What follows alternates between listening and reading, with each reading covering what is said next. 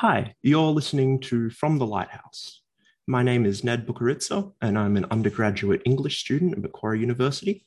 Today, I'm joined by Emma Batchelor, author of Now That I See You, a gripping autofiction detailing the breakdown of a relationship after one partner comes out to the other as transgender. Now That I See You is the winner of the 2021 Australian Vogel Literary Award, an annual prize for unpublished manuscripts by writers under the age of 35, which has launched the careers of dozens of Australian novelists. Now That I See You is currently available from Allen and Unwin. Emma, welcome to From the Lighthouse. Thank you for coming on. Thank you so much for having me. It's lovely to be here. So what's it like to go from being an unpublished author to an award-winning author straight away, immediately? It still feels very surreal, and it's just over a year on now from when the announcement was made that my manuscript was the winner of the award last year. And yes, it still feels very odd and unreal. And I found out maybe 6 months before, and that in itself was such an odd thing. I received an email from a publisher at Allen and Unwin asking to meet me to have coffee. And there was no hint that I had won or anything like that, just the offer to meet. And so I thought perhaps I'm shortlisted. And my emotional response at just receiving that email, I just burst into tears and couldn't believe it. And then when I met Annette, the publisher at Allen and Unwin, a few weeks after that email, and she told me I had won. I think I was shocked, but I think I'd got all my emotion out in just receiving an email asking to speak to me. And so I played it much more cool in that conversation. But it's been, yeah, I think throughout the whole process, I felt like it won't be true and that someone will contact me and say there's a mistake and we didn't mean for that to happen. Or even still seeing my book in a bookshop, it still Yeah. feels unbelievable. Well, there must be a lot of pressure too, right? To go straight from um, being unpublished to being an award-winning novelist. It's kind of a big thing to follow up from. Have you found that? Have you found any pressure in it's put undue pressure on you and your writing? In some ways, I think there comes a weight of expectation. I think if people come to a work knowing nothing about it other than it's already won an award or that somebody else has deemed it to be worthy of something, that does, I guess, create a certain expectation for the reader as to what they might encounter. But I guess that happens quite separate to me. I think when I feel nervous or that there's expectations is doing things like this or doing speaking events where I have to, I guess, perform in person and have, suitable things to say about the writing process and my work and what I try to achieve and how I've come to be here. And that can be daunting because it's, I think, never as glamorous or as exciting as just the title of award-winning author. Yeah, definitely. Um, so Now That I See You is described as autofiction, which is a genre that's really been shooting up in sort of popularity and attention in sort of the more broader literary sphere recently. Could you maybe define in your own terms what autofiction is to you and how it applies to Now That I See You? Yeah, how I think about it, and I guess it's a label that I put to the work after having wrote it because it felt the most, I guess, accurate term to describe what it turned out that I had created, which was to me a blending of truth and fiction and using myself as a character to explore things that had happened to me. And I guess where the fiction element of that comes in for me, everything that happened is based in truth and the characters are real and based on real people. But how I wanted to tell the story was in a more fictionalized way than as a memoir, because I really wanted I guess for me, as I was writing, psychologically, it helped me to think of us as characters and not as real people. And that just gave me a little bit of distance. And then I think for the reader, I wanted there to be blurriness and nuance in how they experienced us, and hopefully for the reader to think about us as characters and me as unreliable, and for there to be more space in interpretation. Yeah, that actually brings up one of my later questions, which is that in a lot of the criticism in read of your work online, it's a very common thing to see people saying they feel like the narrator is an unreliable narrator, that Emma is an unreliable narrator. And I feel like that's almost missing the point, because it's so tightly focalized to Emma's perspective that, of course, it's her perspective of what's going on. Of course, we're all unreliable narrators. So how do you deal with criticism like that, where the distinction between Emma, the character, and her actions and feelings and the things she goes through in the text, how do you distinguish criticism against Emma, the character, versus Emma, the writer? It's very difficult, and I guess I've made that very difficult for myself. And in choosing to write this story this way, and not really knowing that the outcome would be winning this award and having the work published and being read and critiqued in this way, I guess it's something that I just hadn't really prepared myself for. And it is really confronting to have people, I guess, to have made myself so vulnerable, me the person as well as me the writer, through telling this story, through me as a character in that snapshot of time. And it hurts to hear and see things that critique me, but I think I just have to keep coming back to that is a version of myself that I've presented in a particular way from a particular point in time, and that I've lived my life since then, and the way I think about things and the way that I experience things has changed. And it was really important to me, because I was writing with some distance from some of those experiences, that I present them as they happened and as they were, and not to soften myself or to make my behavior seem better than it was, because I regret things that I said and thought and did, and I'm ashamed of. But I think softening them or pretending they didn't happen, or trying to make myself appear better than I was, it's not really serving the story. And I think I really hoped that it portrayed an accurate picture of what being in that circumstance is. And it means you don't behave the best all the time. I really got that sense of vulnerability and of exposing yourself. I think writers probably almost always feel like they are exposing a very personal part of themselves when they publish something. But this in particular, in both from the form and in terms of content, is you've made yourself very, very vulnerable, and I really appreciated that. What was it like translating diary entries into a novel? Were they drawn from actual diary entry? How much were they altered in various drafts? How did you strike that balance between turning it into a story that makes sense, and without going in and making yourself look better or changing things how they were?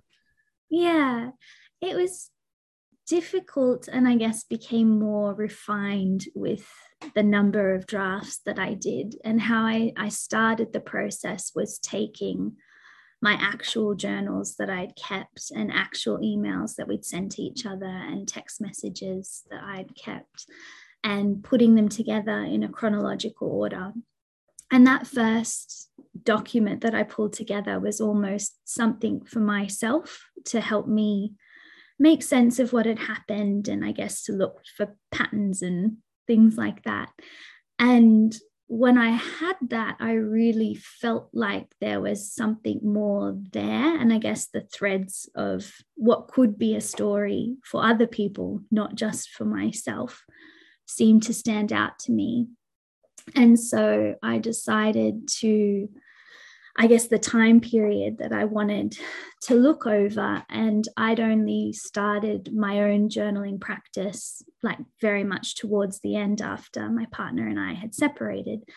And so some of those journals are very similar to what I had journaled at the time, but altered and put into a slightly different template.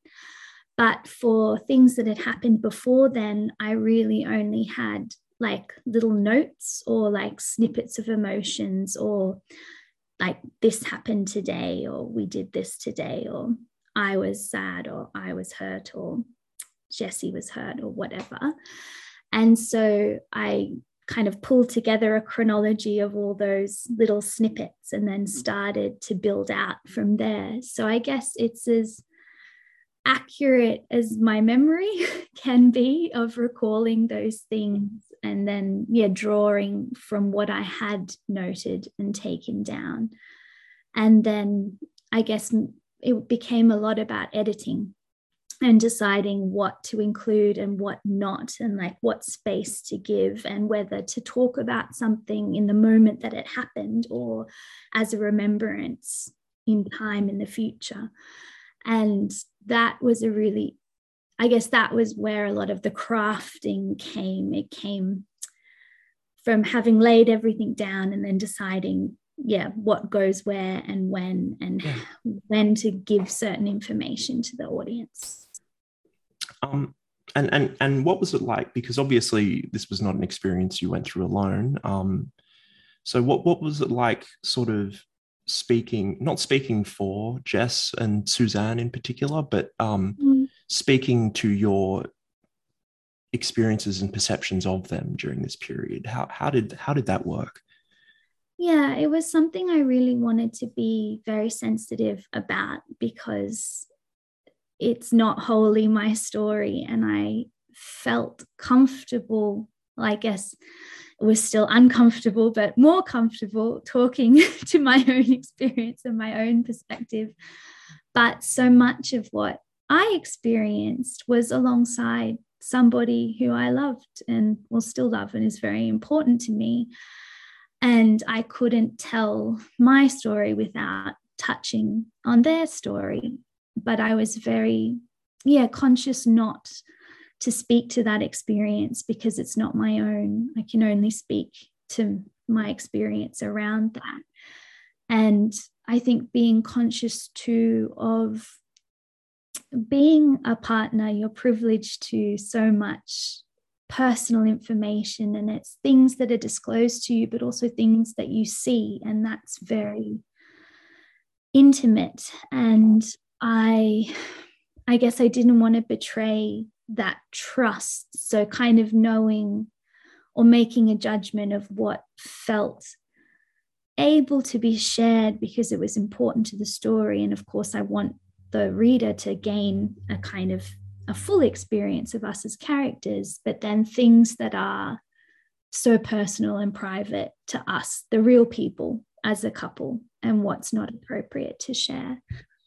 But I was very lucky. Suzanne, she read each of my drafts as I was writing them. And so she gave me full blessing to describe her and make use of her as a character, which was very generous of her. And I felt safe in that. But with my partner, we were separated when I finished the manuscript and submitted it. And she hadn't read it until after. So after I'd submitted it, but before I knew that it had won. And she knew I was going to write something about it, just not what it would be. And through her mum, Suzanne, she knew kind of the process that I was going through and the trajectory it was on. But for her to read it and it's very difficult. It's difficult for me to read, it's difficult for her to read, but for her to say that it felt very true to what we had been through together, and that she appreciated the kindness and the way that I had handled her and handled us and our story, that meant a lot to me. And that's still the most, I guess, important criticism and opinion that I care about. Okay. Well, we keep touching on sort of ideas of perception and perspective and recognition, and I guess our failure to recognize others for who they are. So I sort of, the way the book is focalized is really interesting to me, because you have both the diary and the email entries, which are, I suppose, closer to the events that they're describing, while there are the most sort of traditionally written parts are flashbacks several years in the past. But I feel like those are almost the most, with time, have become the most accurate sort of depictions of the relationship. Could you maybe talk about how you focalize the text? That's really interesting that you experience those parts that way. And I think that feels nice to me, because they are they're moments in our relationship that I guess feel very important to me. And I guess with the distance from the time span that we spend the most time in, I guess are the most likely to be misremembered, but it's interesting that they feel clearer to you. I added those parts in last. So when I submitted my manuscript, those sections weren't in there. And then when Allen and Unwin let me know that I was winning the award, I had the opportunity to revisit the manuscript before publication. So that was something that I added then. And the reason I did was, I guess, comes back to that unreliability. And I felt upon rereading it that as a reader coming fresh to, I guess, us as a couple and our relationship, you really only had my word as the narrator that it had ever been healthy and positive and good, and that all the things that I as a character was, I guess, trying to hold on to and preserve in the relationship as it changed so much, that they were, I guess, real or tangible things. And so I wanted to be able to show moments like that were small and intimate and precious, and I guess gave a sense from not my perspective as a character, kind of allowing the reader to experience us together from the outside, both of us. And that felt really, I guess, I think it added a different lens to the experience. Definitely. Yeah, of what was told. You see, I think you're able to see Jess for without the version that Emma might exist in Emma's perception, basically. Yeah. Which is difficult because it's still me, like creating. Yeah, of course. That, but I'm glad, because that was the sense that I wanted to try and give, I think. Now that I see you as a novel about coming out, Jessie's clearly, but also your own coming out. Can you talk about maybe the way these were differently represented in the text, and how that reflects your own experiences with coming out? Yeah, it's something that I personally still find difficult, I guess, to realize within myself, because I'd never questioned my sexuality before, and the relationship that Jessie and I entered into was obviously started very differently to what it became a few years in. And for me, that presented, I guess, the first opportunity I'd had to kind of explore my sexuality in real time alongside somebody who was questioning their own gender identity. And that was complicated for me because I think I did then, and I tend to still position my sexuality in relation to this other person and not in relation to myself or something that's come inherently from me. And I often wonder, if we hadn't gone through this together, would this be something that I would have discovered about myself? And I'm not sure. And I think as time has gone on, I've felt more comfortable, I guess, claiming more of a queer identity for myself. And it's interesting to reflect on my adolescence and childhood. I've only ever had sexual relationships with cisgender men before, but realizing, I guess, times and feelings of being attracted to femininity and things like that, that I guess just hadn't made sense to me at the time because I just didn't look very closely at them. So I think rethinking my past experiences of attraction and then reflecting on how fluid that has been for me during this process, and now thinking, if I guess there's no way to know without having actually been in another relationship, but if I were thinking, actually, I think I don't know if I would ever date like a cisgender man again, or if I'm really that attracted to masculinity. So I think it's very, I guess, still uncertain to me, and I feel more comfortable sitting within that certainty, and also knowing it's probably something I'm not going to figure out just because I'm quite monogamous. I'm quite demisexual, so it's probably not something I'm going to figure out anytime soon, and kind of being okay with that and thinking about that as a part of me and my own identity, and not specifically in relation to someone else, but me uncovering that is thanks to being in a relationship with somebody else and how they've changed. Yeah, and I think that comes across really well in the text as well, just how the sort of the tumultuousness, the change that your relationship went through forced you to sort of question your own assumptions about yourself.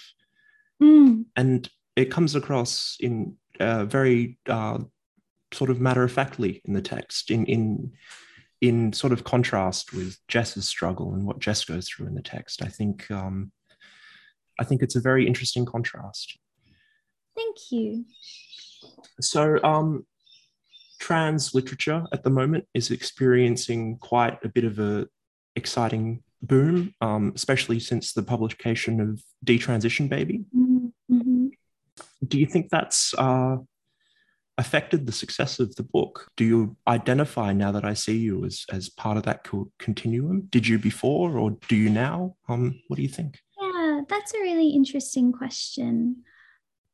I think it sits alongside a lot of that work, but I hope, and I guess it's part of where some of the criticism of the work comes from too, is like, what is this book even allowed to be in that space, because it's written by a cisgender person? And I think I thought about that a lot while I was writing, and I guess I thought about that and what I was trying to say, and how that sat alongside a lot of the trans texts that I had read and that my partner had read. And I did feel, I guess, wary of, I guess just feeling that responsibility and not wanting to speak to something that's not my experience, but also that the experience of people around trans people, that is still, it's something that's not talked about very much or written about very much.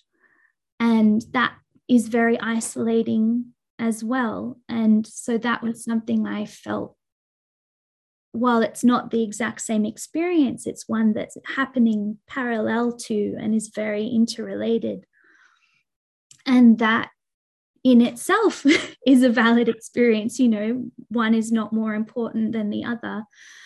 And I guess because of who I am as a cisgender woman, that gives me inherently a more privileged platform to share that story than perhaps a trans author or a trans author of color.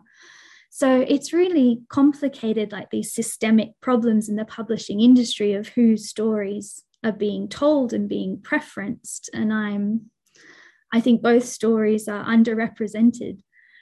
So I'm glad that it has received the recognition that it is and that it exists in the way that it is. But I hope that people engage with my work alongside work by trans writers, speaking to the trans experience. And I would, hope that no one would come to my work and be like, yes, I understand the trans experience now, because you won't and you can't. And so I think it sits within an ecosystem that's complicated and flawed. Yeah, you talk about that in the novel.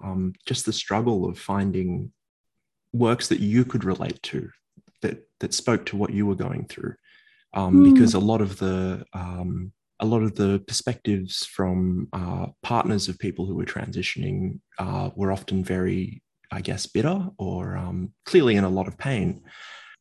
Are you glad you've altered that? You've put something out there that someone else can look to and say that I can relate to this? I am, and I hope that people do. And I've been able to connect with some other people who've had a similar experience through the publication and promotion of this work, which has meant so much to me. But I still find it so hard to, I guess, to connect with people who understand or have felt something similar. So it still feels, while it has opened up space and I have been able to connect with more people, it still feels like rare and special to come across somebody like that. And I hope that what I've written does give comfort to someone who might find themselves in a similar position, but I think hopefully is universal enough that people can relate to couples going through any really big change and how that might affect either one of them. So I hope there's a specificity, but still a universality of experience. And just before we go, you mentioned just before that some of the other trans texts you read prior to the writing of Now That I See You. Were any of these particularly inspirational for the writing of it, or is there any that you'd like to recommend to From the Lighthouse listeners? Yes. I really got a lot from the writing of Andrea Long Chen. She's an American trans writer and has a book called Females, which I found really interesting as, I guess, an artist and as a trans person, and kind of how those things came together. And she has a lot of essays that I find really good. I love Detransition Baby as well. Of course, that came out after, but that was something that, again, I think just presented trans lives in a really three-dimensional, nuanced way, because so often for trans writers to have their work published, it has to be memoir and it has to be tell-all and like give access to, I guess, a lot of things, and are written for the cisgender gaze rather than for other trans people, or just to be an amazing story in its own right. And so I think that that book being published in the way it was and receiving the recognition that it has is really, really important. So I definitely recommend both of them. Okay, well, thank you so much for coming on the show, Emma. That's all we have time for today. Now That I See You is currently available from Allen and Unwin. It's fantastic. I highly recommend anybody who's listening and interested to read it. So thanks so much for coming on the show, Emma. Thank you so much. It's been really lovely.